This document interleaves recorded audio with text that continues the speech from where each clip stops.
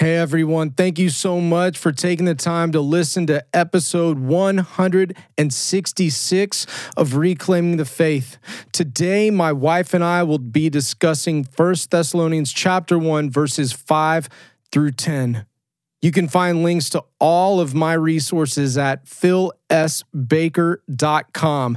And if you're blessed by this episode, please consider leaving a positive rating and review on our Apple Podcast channel, Reclaiming the Faith.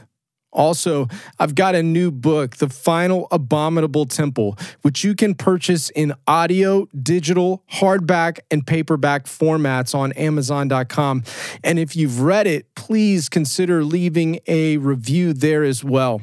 Finally, we are blessed to be a part of Omega Frequency, and you can find links to all of Omega Frequency's content at omegafrequency.com. Also, I just recorded a lesson on the Omega Frequency Live YouTube channel about King Jehoshaphat. And along those lines, I just did a message on Omega Frequency's YouTube channel about Jehoshaphat. So go over to Omega Frequency Live, and you should be able to find that message that was on October 21st. All right, well, without any further ado, let's get into episode 166.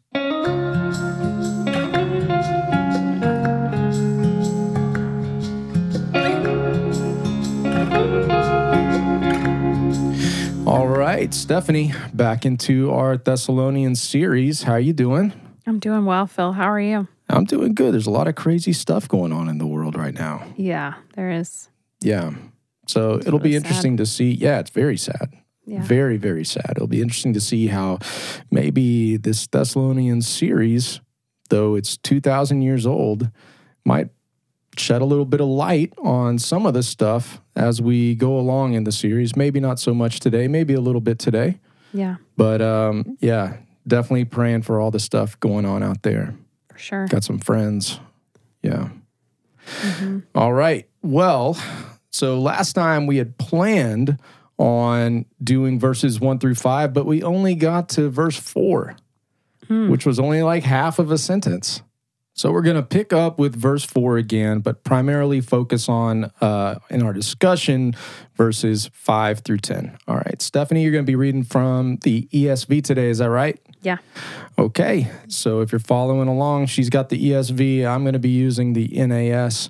So let's do it. Verses 4 through 10 of chapter 1 of 1 Thessalonians. For we know, brothers, loved by God, that he has chosen you, because our gospel came to you not only in word, but also in power and in the Holy Spirit, and with full conviction. You know what kind of men we proved to be among you for your sake. And you became imitators of us and of the Lord, for you received the word in much affliction, with the joy of the Holy Spirit, so that you became an example to all the believers in Macedonia and Achaia. For not only has the word of the Lord sounded forth from you in Macedonia and Achaia, but your faith in God has gone forth everywhere, so that we need not say anything. For they themselves report concerning us the kind of reception we had among you, and how you turned to God from idols to serve the living and true God, and to wait for his Son from heaven, whom he raised from the dead, Jesus, who delivers us from the wrath to come. All right. So in verse 4, we talked about how Paul said he knew that they were beloved by God and that God had chosen them. And how do we know God chose them? Well, Paul goes in verse 5 to say that our gospel did not come to you only in words, but also in power and in the Holy Spirit in full conviction. So let's look at this. So he said it didn't just come in word only. So probably Paul's talking about not just with awesome, accurate preaching. So that's part of it. You have to proclaim the gospel. You know, faith comes by hearing, and hearing by the word of the Lord. So, but it didn't just come with preaching. It also came with power and in the Holy Spirit with full conviction. So this power thing would be demonstrations, in my opinion, demonstrations of the kingdom of God and life change. In Matthew chapter 4, verse 23, Jesus is going throughout all Galilee, teaching in the synagogues and proclaiming the gospel of the kingdom and healing every kind of disease and every kind of sickness among the people.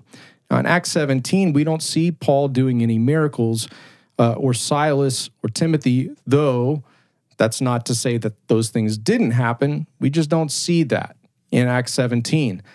But what we do see is life transformation. And that is a very clear demonstration of the power of God to transform lives, like what happened with Paul on the road to Damascus. You have this enemy of the gospel, this man who is a Jew but is rejecting the Jewish Messiah, the promised seed of Abraham, and he is filled with hatred toward what he believes, he earnestly believes, is an apostate movement. And he believes because of Deuteronomy 13, it's his duty to stamp out these idolaters who are basically following in his mind a false prophet. He's very earnest about this and sincere. But Jesus shows up to him, reveals himself. Paul repents and believes the gospel. He repents and believes that Jesus is the Christ, the Son of the living God, that he not only died on the cross for the sins of all people, that he also rose for the justification of all people. And so he puts his faith in Jesus, and his life is radically transformed. And that is one of the biggest proofs of the validity of the resurrection of Jesus. This man, Paul, who even secular and atheist historians and scholars have a very difficult time with his story. Mm-hmm. The drastic and immediate life change in Paul. Yeah. I have a question. So it says that the gospel came not only in word, but like, how do you mesh that kind of speech with like Hebrews 4:12? The word of God is living and active. It's sharper than a two-edged sword. That type of thing, that the word in itself is powerful. Yeah, the word is powerful, but like we talked about yesterday in the last episode in chapter 2, Paul talks about how the word of God performs its work in those who believe. Okay. So, if it is received and believed, then that power is unleashed in people's lives. Okay. And so that would be how why Paul is saying it came not just in word, but in power and in the Holy Spirit with full conviction. So that word full conviction is not so much talking about conviction of sin, though that's going to be part of it, but it really means like complete assurance, most certain confidence. So they genuinely and fully believed the gospel message, and thus that produced a radical transformation. Okay. Yeah. So it's performing its work in people who believe. Okay. There are some places where Paul comes and, he is not well received at all. And so even though he's preaching the word to them, it did not perform its work, its designed work in them, which would be for them to hear the word, receive the word, and produce fruit that's in keeping with the word. So when it is not received, it generally will harden the hearers. Okay. When the word is preached and not received. Okay. Yeah. You have any thoughts on that? Is it up to me how I receive it, or is that, because we know that there are times where God hardened people's heart, or in general, or is it up to me, like how I'm going to receive it? Yeah, so that's a great question. Obviously, it is by grace through faith that we're saved. So the initiator is God, always. God reveals himself to people through creation. He's revealing himself to people through the cross. In John chapter 12, Jesus says, when the Son of Man is lifted up, then I will draw all men to myself.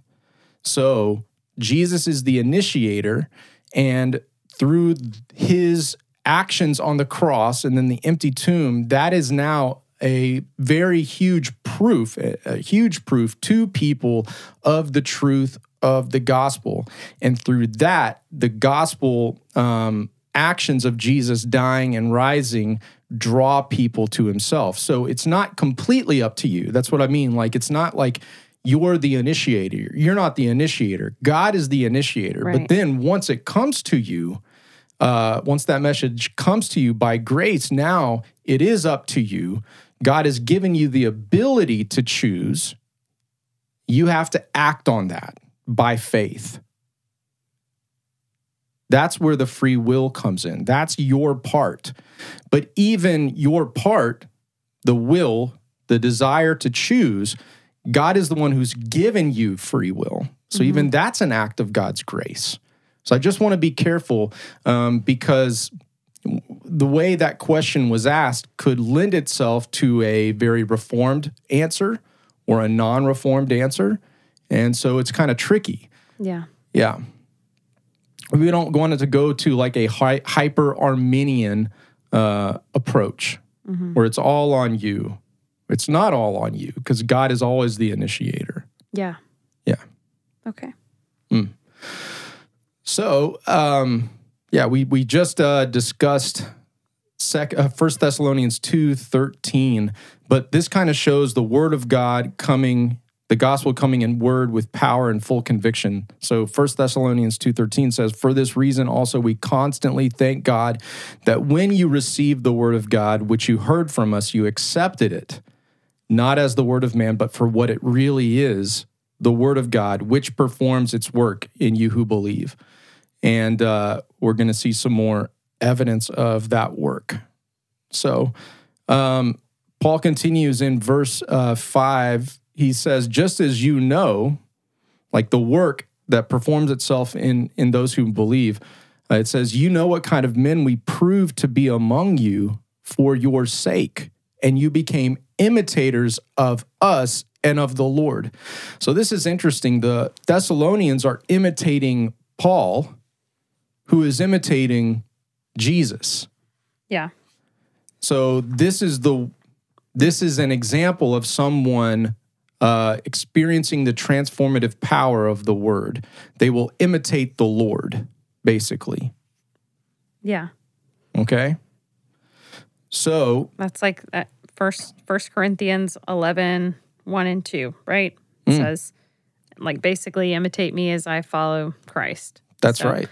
That's this idea that, we should be living a life that if someone was to imitate that and to do the same things that we're doing, that it would be a reflection of Christ. Yeah, absolutely. Now, how would they know? How would the Thessalonians know what the Lord did and taught? How would they know that? By the way you live. Maybe. Well, Paul would need to be relaying to them what the Lord did and taught. Otherwise, how would they know that they're truly imitating the Lord? Right. Right? So we can see Paul throughout this and all of his letters relaying what Jesus did and taught. He is not above his master. There's a really neat verse in Luke chapter 6. It's in what's often referred to as the Sermon on the Plain, so it's like a miniature and slightly varying version of the Sermon on the Mount from Matthew 5 through 7 and Luke 6. And Jesus says, a pupil is not above his teacher, but everyone after he's been fully trained will be like his teacher. Paul grew up in this Jewish world of disciples and rabbis. He talks about how his rabbi was Gamaliel. So he's following this Hillel tradition from Gamaliel. And so, Gamaliel's trying to act like Hillel and Paul is trying to act like Gamaliel. Well, then he realized that's not the rabbi I need to follow. I need to follow Jesus. Mm-hmm. He's the ultimate teacher. Now, I don't have the ability to go beyond Jesus, but if I'm fully being trained by Jesus, I'll be like Jesus. If I'm fully coming under his teaching and his authority, I should become like Jesus. And so the Thessalonians have Paul basically as their rabbi, the person who initially brought the gospel to them. He's the apostle with Silas and Timothy. But ultimately, Paul is like, no, it's really Jesus. And so you bring up a great verse in 1 Corinthians 11 where he's saying, follow me as I'm following Christ. Mm. And that as is kind of interesting because it could be in the way that I'm not following Christ, don't follow me. Mm.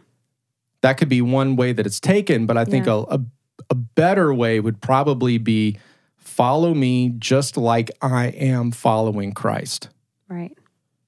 So that, go ahead. Go ahead. I mean, you kind of already hit on this, but just like if what I'm doing starts to differ from Christ, then like you said, that's not what I want you to model. And obviously I'm not above my teacher. So maybe even calling out that kind of thing. If you see that, you're the teacher, we're all capable of making mistakes, even in roles of leadership. But that we are in line with Christ.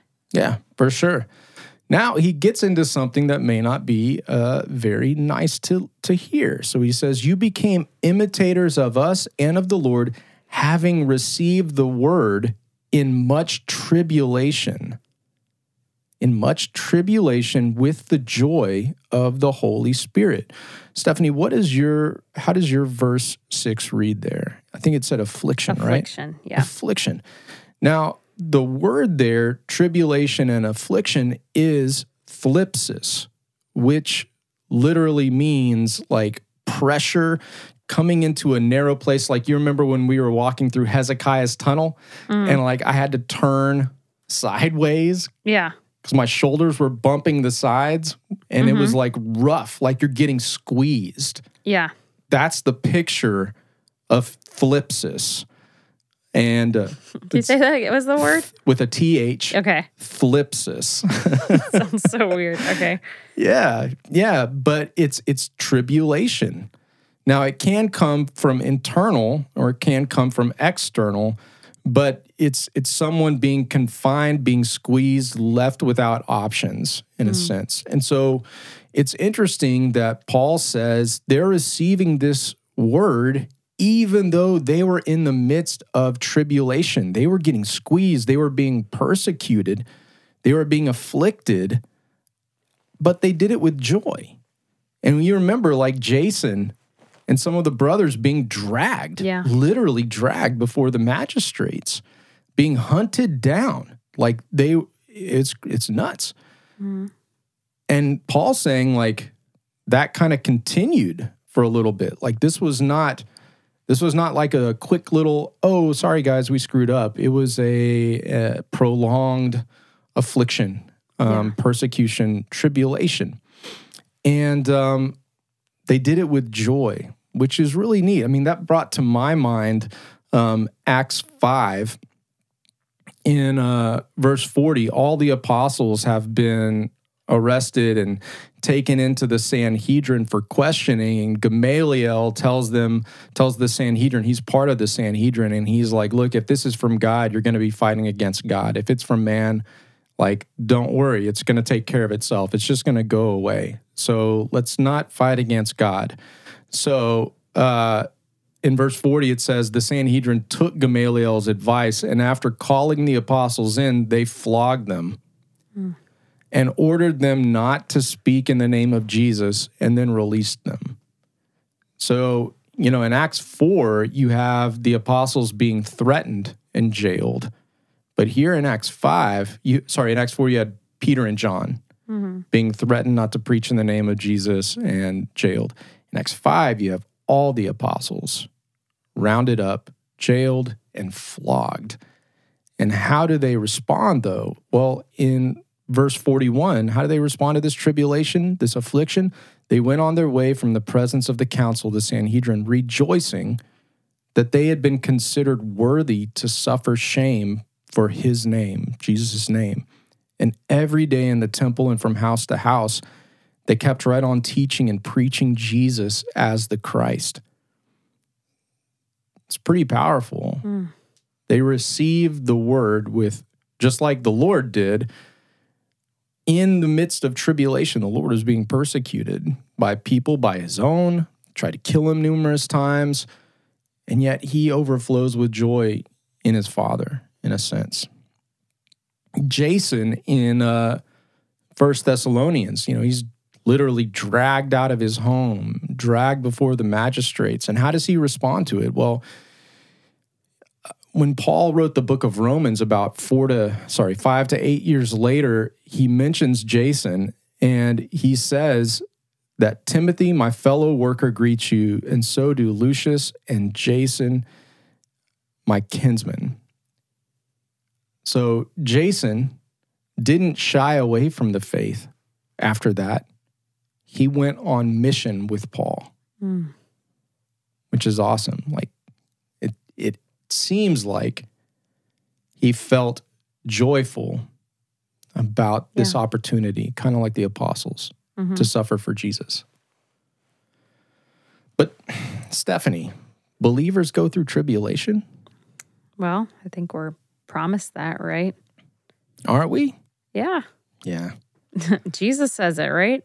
But I thought believers are not going to go through the tribulation. Are we talking about tribulation or the tribulation? Are we saying those are the same? Yeah. Maybe. Are they? Are they the same? Are they different? Well, I would say they're different. How would they be different? Well, tribulation is just kind of like a general term for like suffering. And specifically, Jesus talks about us like, if Jesus suffered, why would we expect anything different for ourselves? So, yeah. So we've got like Matthew 24, verse 9. Jesus says, they will deliver you to tribulation and will kill you, and you will be hated by all nations because of my name. That's what he said to his disciples there. Sounds awesome. John chapter 16, verse 33, these things I have spoken to you, so that in me you may have peace. In the world, you have tribulation, but take courage, I've overcome the world. I love that verse. Acts 14:21. After they had preached the gospel, this is Paul and Silas, after they had preached the gospel to that city and had made many disciples, they returned to Lystra and to Iconium and to Antioch, strengthening the souls of the disciples, encouraging them to continue in the faith and saying, through many tribulations, we must enter the kingdom of God. Paul in Romans 5. And not only this, but we exult in our tribulations, plural, knowing that tribulation brings about perseverance, and perseverance, proven character, and proven character, hope. And hope does not disappoint because the love of God has been poured out within our hearts through the Holy Spirit whom he gave us. I'll just give you one more. This is Revelation chapter 1, verse 9. I, John, this is John who has been, according to tradition, Domitian tried to boil him alive. He didn't get boiled, so Domitian exiled him to Patmos. John writes, Revelation 1:9, I, John, your brother and fellow partaker in the tribulation and kingdom and perseverance which are in Jesus, was on the island called Patmos because of the word of God and the testimony of Jesus. What do you think about that? I mean, as you're reading those, I'm just like, how do prosperity preachers come away with what they do? They don't teach that. I know. It's a lot to overlook, like if Jesus was all about that, then why did he have to suffer so much? Couldn't he have figured out a way to make it without suffering? Or why did he teach his disciples that they were going to suffer? Why was there so much suffering then? If it's, if it's just going to get better and easier from that point forward. Like, it's just so bizarre to me to read the Bible and to walk away with that. I can understand like a lot of focus on the blessings that come from following God, and that we're told that when we're obedient that God blesses that. But we don't, I mean, our idea of what blessing is usually wrong. You know, like we think physical, we think material, worldly kind of blessing. And it may be that. Like, there are times where we've experienced that personally, but to expect that that's how it's going to come is pretty messed up. That's, you know, God is the giver of the gift. We don't get to dictate what the gift is going to be. Sure. And I mean, you know, the studies and the little experiments that are done with kids and with others that are similar to, like, do you want one donut like delayed now, gratification? Yeah. Would you rather that you receive your blessings on earth now or for the rest of eternity? And Jesus tells parables about that. You know, you received your good things now. Well, Lazarus, he had bad things, but, you know, you received your good things on earth. You know, Lazarus had bad things, but now he's with Abraham, you know, being the picture of God, while you are here in this torment.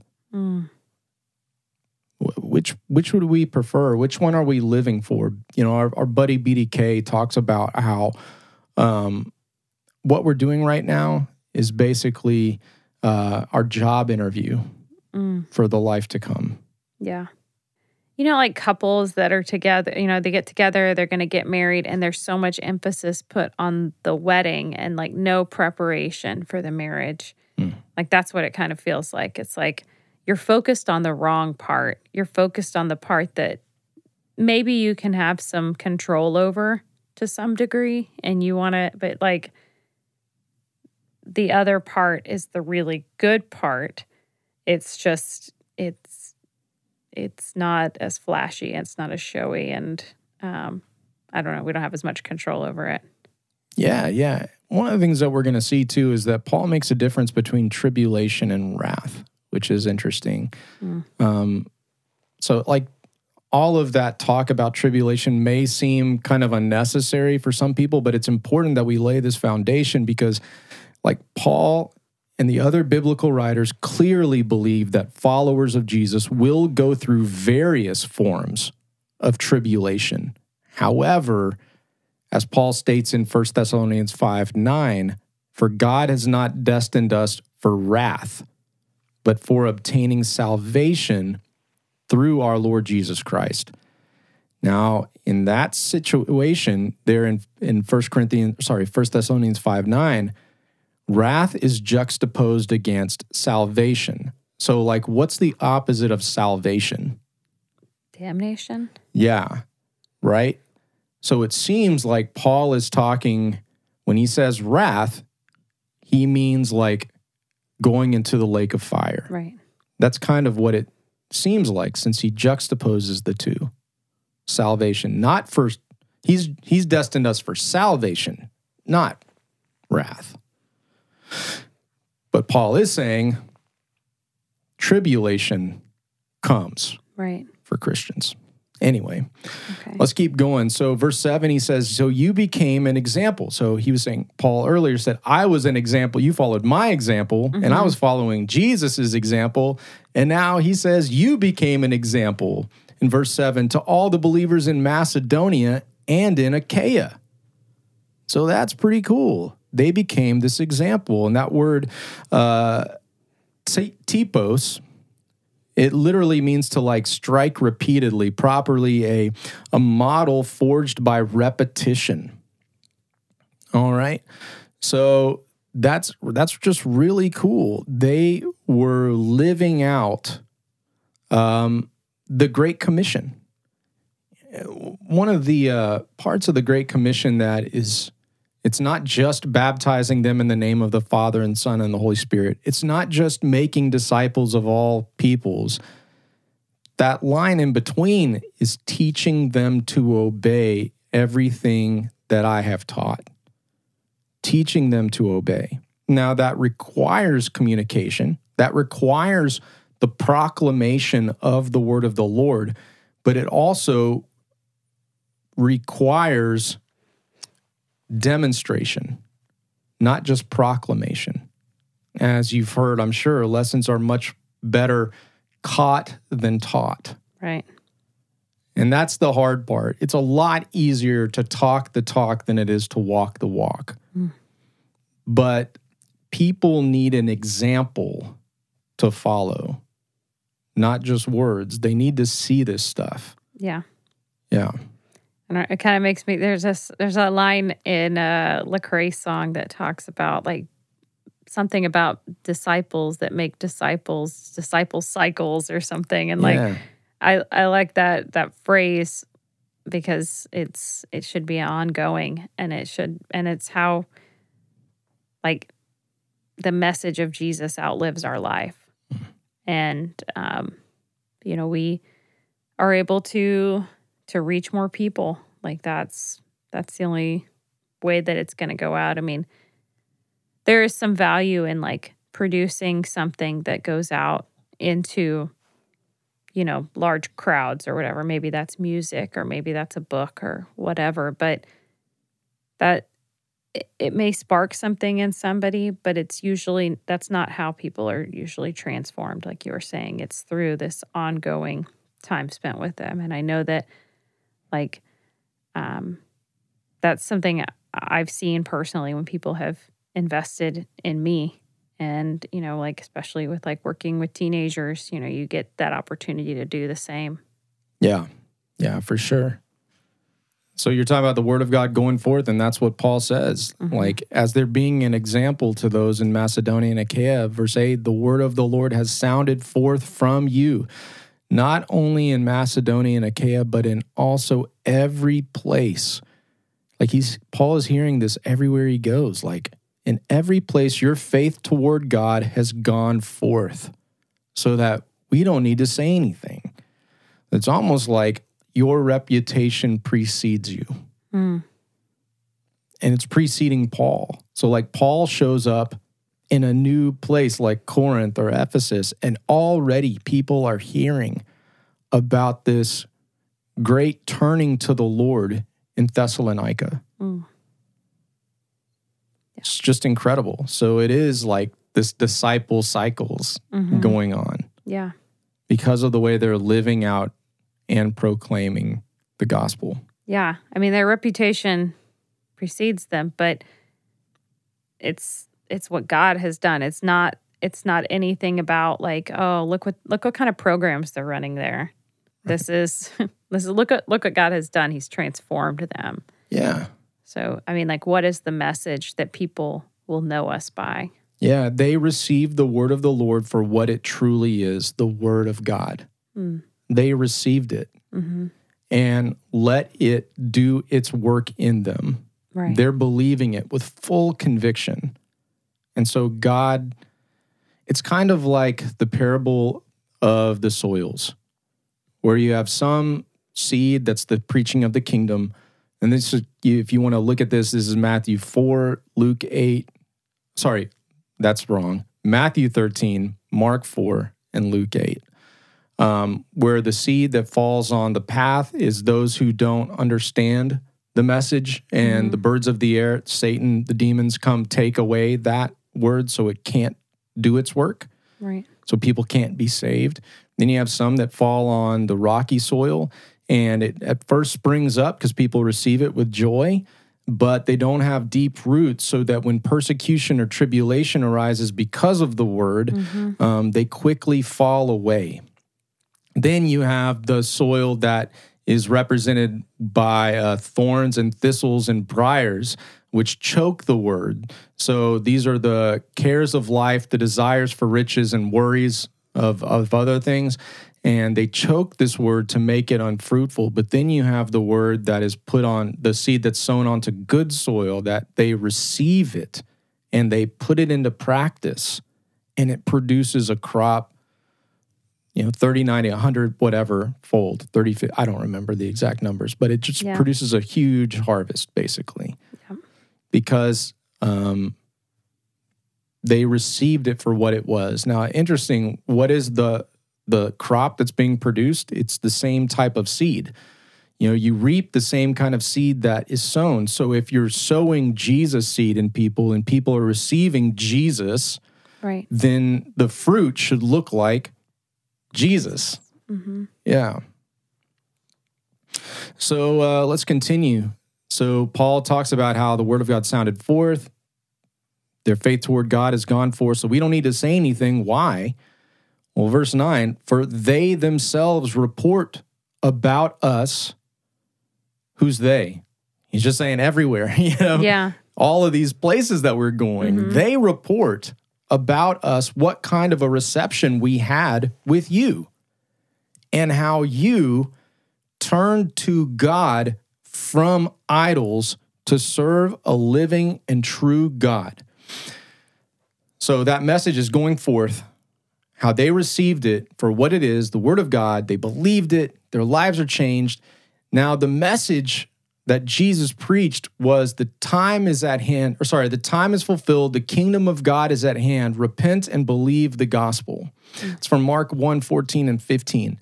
And so Paul is preaching the same message of the kingdom of God. And he preaches like in Mars Hill later in Acts 17, that now all men everywhere are called to repent and believe in the one, God's son, whom he sent from heaven, Jesus, right? So you have this mixture of people in Thessalonica. If you remember from Acts 17, you have Jews in the synagogue, because that's where he's going to preach. You have ethnic Jews who are Jewish also by religion. You have God-fearers there that are Gentile believers in Judaism. And then you have just a bunch of Gentiles that are not Jews necessarily, but they're just there. Right. Maybe they have questions. Maybe they're neighbors of these people. Mm-hmm. And they all come to Paul. And yet Paul is saying all of them turned from idols to serve the living and the true God. So Jews were serving idols and Gentiles were serving idols. So what would be let's start with the Gentiles. What would some of the idols be for Gentiles? What do you think, Stephanie? What would some of the idols be for Gentiles that they turned away from? Any kind of like false gods that they might be following. There's a whole lot of different religions out there that, depending on which people we're talking about, but there's so many different gods to worship. Yeah. Literal like Greek gods, like Zeus, Mercury. Paul and Silas run into that type of worship in Acts 14. Mm-hmm. You're going to have in Ephesus, you have this huge Artemis cult. Right.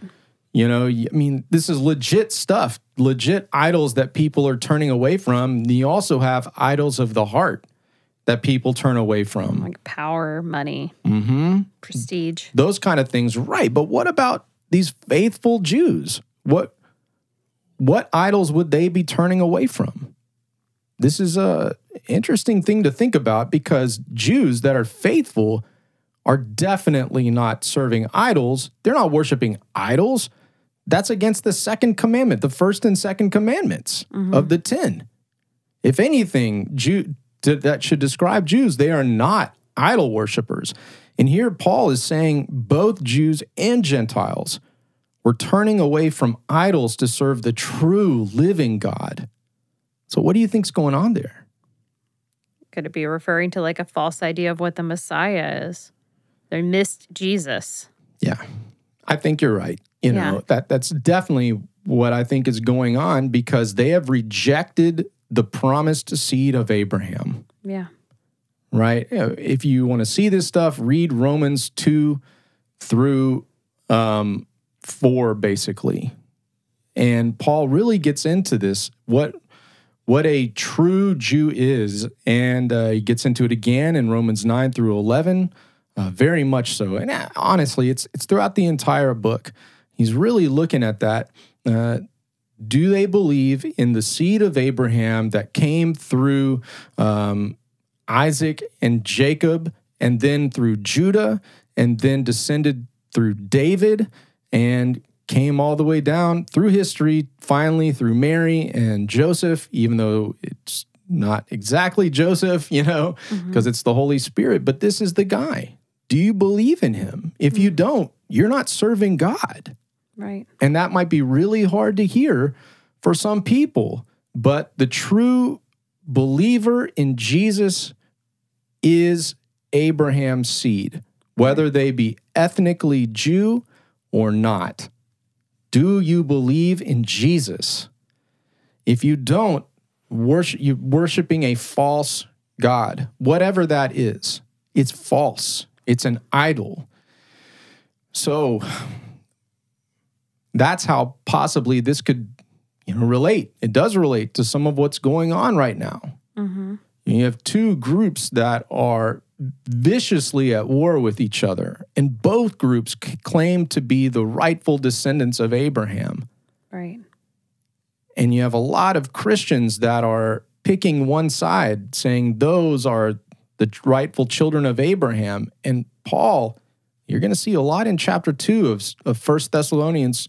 He has a whole lot to say about this issue. Right. When we get to the end of 1 Thessalonians chapter 2. But it's all about Jesus for Paul. It's 100%. He had to turn away from idols to serve the living and true God. Right. Yeah. So, what are they waiting for? They're serving a living and true God, and to wait for his Son from heaven. This is 1 Thessalonians 1:10. To wait for his Son from heaven, whom he raised from the dead, that is Jesus, the true God, the living God, who rescues us from the wrath to come. So, when does Jesus come from heaven? When he returns. Okay. I mean, I tend to agree with you, but some people believe there are two second comings.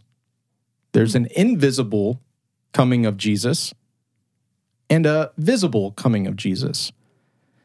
And the invisible coming of Jesus is just for believers in Jesus. And he rescues us from the tribulation that is to come. Okay. Which is equated with the wrath. Some people view what is known as the Great Tribulation time. Mm-hmm. Some people say it's 7 years, right? That is the wrath to come. Okay. Now, is that? Well, when does Jesus come from heaven? When does he come from heaven? So 1 Thessalonians 4, you want to turn there? 1 Thessalonians 4, and maybe read verses 15 through 17. 1 Thessalonians chapter 4, verses 15 through 17. Sure. For this we declare to you by a word from the Lord, that we who are alive, who are left until the coming of the Lord, will not precede those who have fallen asleep. For the Lord himself will descend from heaven with a cry of command, with the voice of an archangel, and with the sound of the trumpet of God. And the dead in Christ will rise first. Then we who are alive, who are left, will be caught up together with them in the clouds to meet the Lord in the air. And so we will always be with the Lord. So in chapter 1, verse 10, Paul says the believers are waiting for Jesus to come from heaven. That's what we're waiting for. Okay? Waiting for Jesus to come from heaven. In chapter 4, verse 16, Paul says the Lord, Jesus, will descend from heaven with certain things around him, with a shout, the voice of the archangel, the trumpet of God, and the dead in Christ rising first. So there's this resurrection of the dead. And then we who are alive and remain will also be caught up together with them in the clouds to meet the Lord in the air. So several things happening around this event of the Lord coming from heaven. What are we waiting for? Well, when he comes, all those things happen. Same verbiage by Paul, descending from heaven, coming from heaven. That's what we're waiting for. Well, Paul is pulling almost certainly from Matthew 24. There's so many areas of Matthew 24 that correspond with 1 Thessalonians 4 and 5 and 2 Thessalonians 1 through 2. But Stephanie, can you turn to Matthew 24? So this is in the beginning of what's known as the Olivet Discourse. The Olivet Discourse is Matthew chapters 24 and 25. All of that, both of those chapters are part of the Olivet Discourse. He's talking to his disciples as they're looking on to the Temple Mount. They've asked him, what's going to be the sign of the destruction what's going to be the sign of the end of the age? All right. And so Jesus has been telling lots of these different things that are going to surround or to look for concerning that. So look at verse 29 through 31. Immediately after the tribulation of those days, the sun will be darkened and the moon will not give its light, and the stars will fall from heaven, and the powers of the heavens will be shaken. Then will appear in heaven the sign of the Son of Man, and then all the tribes of the earth will mourn, and they will see the Son of Man coming on the clouds of heaven with power and great glory. And he will send out his angels with a loud trumpet call, and he will gather his elect from the four winds, from one end of heaven to the other. All right. So Jesus says, you're going to see the Son of Man coming from heaven. What's going to surround that? Well, first of all, in verse 29, he says it's after the tribulation of those days. Yeah. After the tribulation. Then they, his disciples, are going to see things coming from heaven after the tribulation. First, there's going to be these cosmic signs, right? Signs in the sun and moon, right? This weird stuff. The moon's not giving its light. The sun's not giving its light. There's this shaking, right? Maybe a massive earthquake or something like that. Something's like crazy going on. It's cataclysmic stuff. And then you see the Son of Man in the sky. He's coming. There's angels. He sends forth his angels. Remember, you talked in 1 Thessalonians 4, you talked about with the shout, the archangel, right? Then you have this great trumpet. Mm-hmm. Paul says a trumpet blast. And then Matthew 24, again, 31, he's going to gather his elect from the four winds, from one end of the sky to the other. So there's a gathering of believers. Okay. Lots of correlation there. Right. And there's a lot more, by the way, when you compare 1 Thessalonians 4, 5, 2 Thessalonians 1 and 2 with Matthew 24. But just look at those right there. You see these correlating signs. Right. When the Lord descends from heaven. But the key verse there is that it's after the tribulation of those days. Right. Now, that tribulation, according to Matthew 24, involved the Antichrist and the abomination of desolation. Many people are saying, hold on, that's during the wrath of God. But Paul says, Jesus delivers us from the wrath. Yeah. But Jesus says he's coming after the tribulation of those days. So it seems like Jesus is not saying the tribulation is wrath. Right. Wrath sounds worse.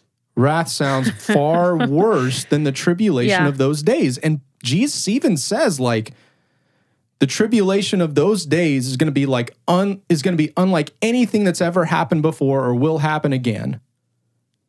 The worst of all human history is going to happen in that time. Mm-hmm. Yet Jesus says, after the tribulation of those days, he's coming in the clouds with a shout, trumpet blast, gathering the elect. So Jesus does not appear to equate the times of the Antichrist with the wrath of God. Jesus calls that tribulation and like great tribulation, yet it's not wrath. Right.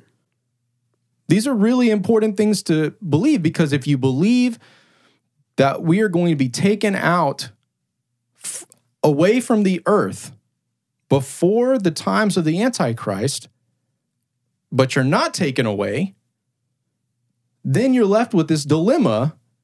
A, did I get it wrong? Yeah. In terms of like timing? Mm-hmm. Or B, was I not even a Christian?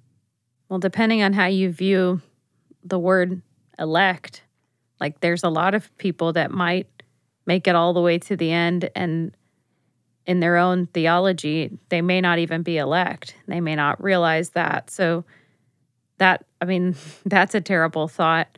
But I think if we go, I don't know. I'm not trying to say which one is right or wrong, but it seems to be that if you err on the side of expecting to suffer and expecting to endure tribulation, and we're wrong and we get raptured out before that, that would be a pleasant surprise, right? Yeah. Rather than the opposite where you're expecting to not suffer in that. Well, at least not to that extent. Yeah. And then you end up being really disappointed and really questioning the goodness of God, maybe. Yeah. Well, I mean, Jesus promises us tribulation, like we've read. Yeah. We are promised tribulation. But Jesus also and his apostles promise us we are not destined for wrath. Right.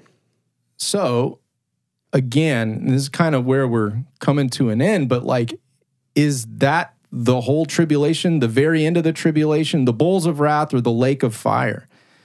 And I've got a ton of verses here, but I'm not going to go into all of that because we've been going on for a long time. Yeah. Right? But we're just going to go ahead and land with a passage out of 2 Thessalonians chapter 1. And we're going to read verses 6 through 10. And obviously, we'll do this in more detail whenever we get to 2 Thessalonians. But we're going to look at 2 Thessalonians chapter 1, starting in verse 6, verses 6 through 10. So, Stephanie, would you mind reading that for us, please? You said 2 Thessalonians 1, 6 through 10? Yeah. Since indeed God considers it just to repay with affliction those who afflict you, and to grant relief to you who are afflicted as well as to us, when the Lord Jesus is revealed from heaven with his mighty angels in flaming fire, inflicting vengeance on those who do not know God and on those who do not obey the gospel of our Lord Jesus.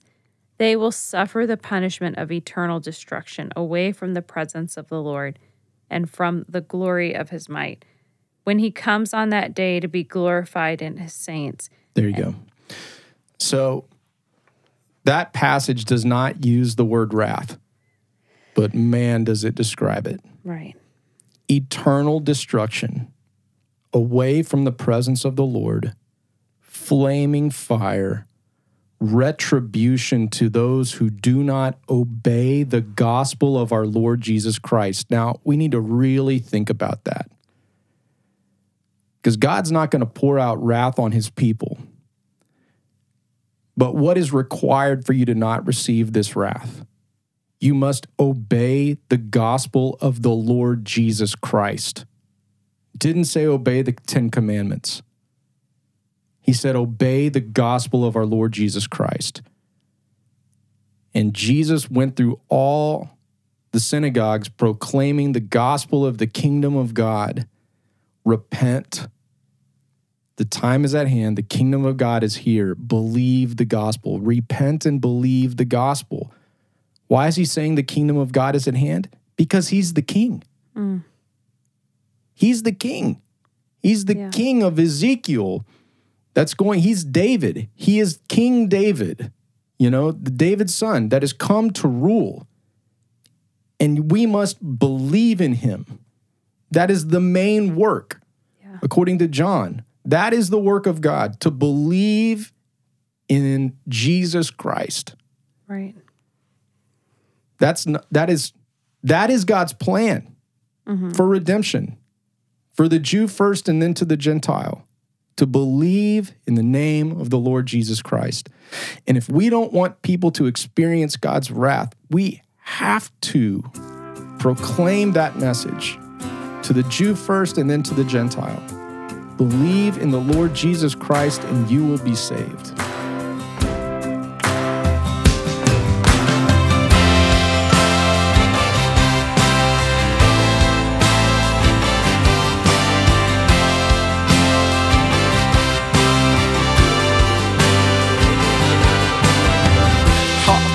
Gotta finally reach an ending.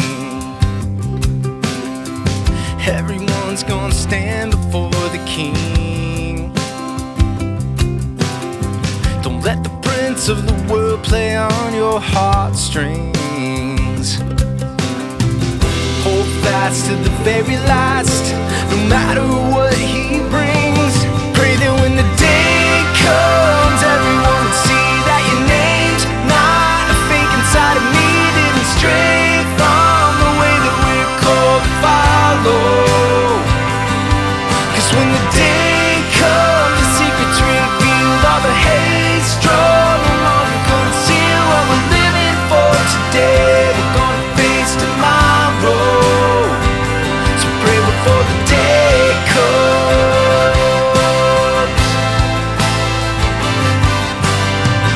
Sunset means the night is soon approaching. The last step of discipleship arrives. They're gonna tear me apart, but still I'm holding on to the glorious one who's gonna make us shine.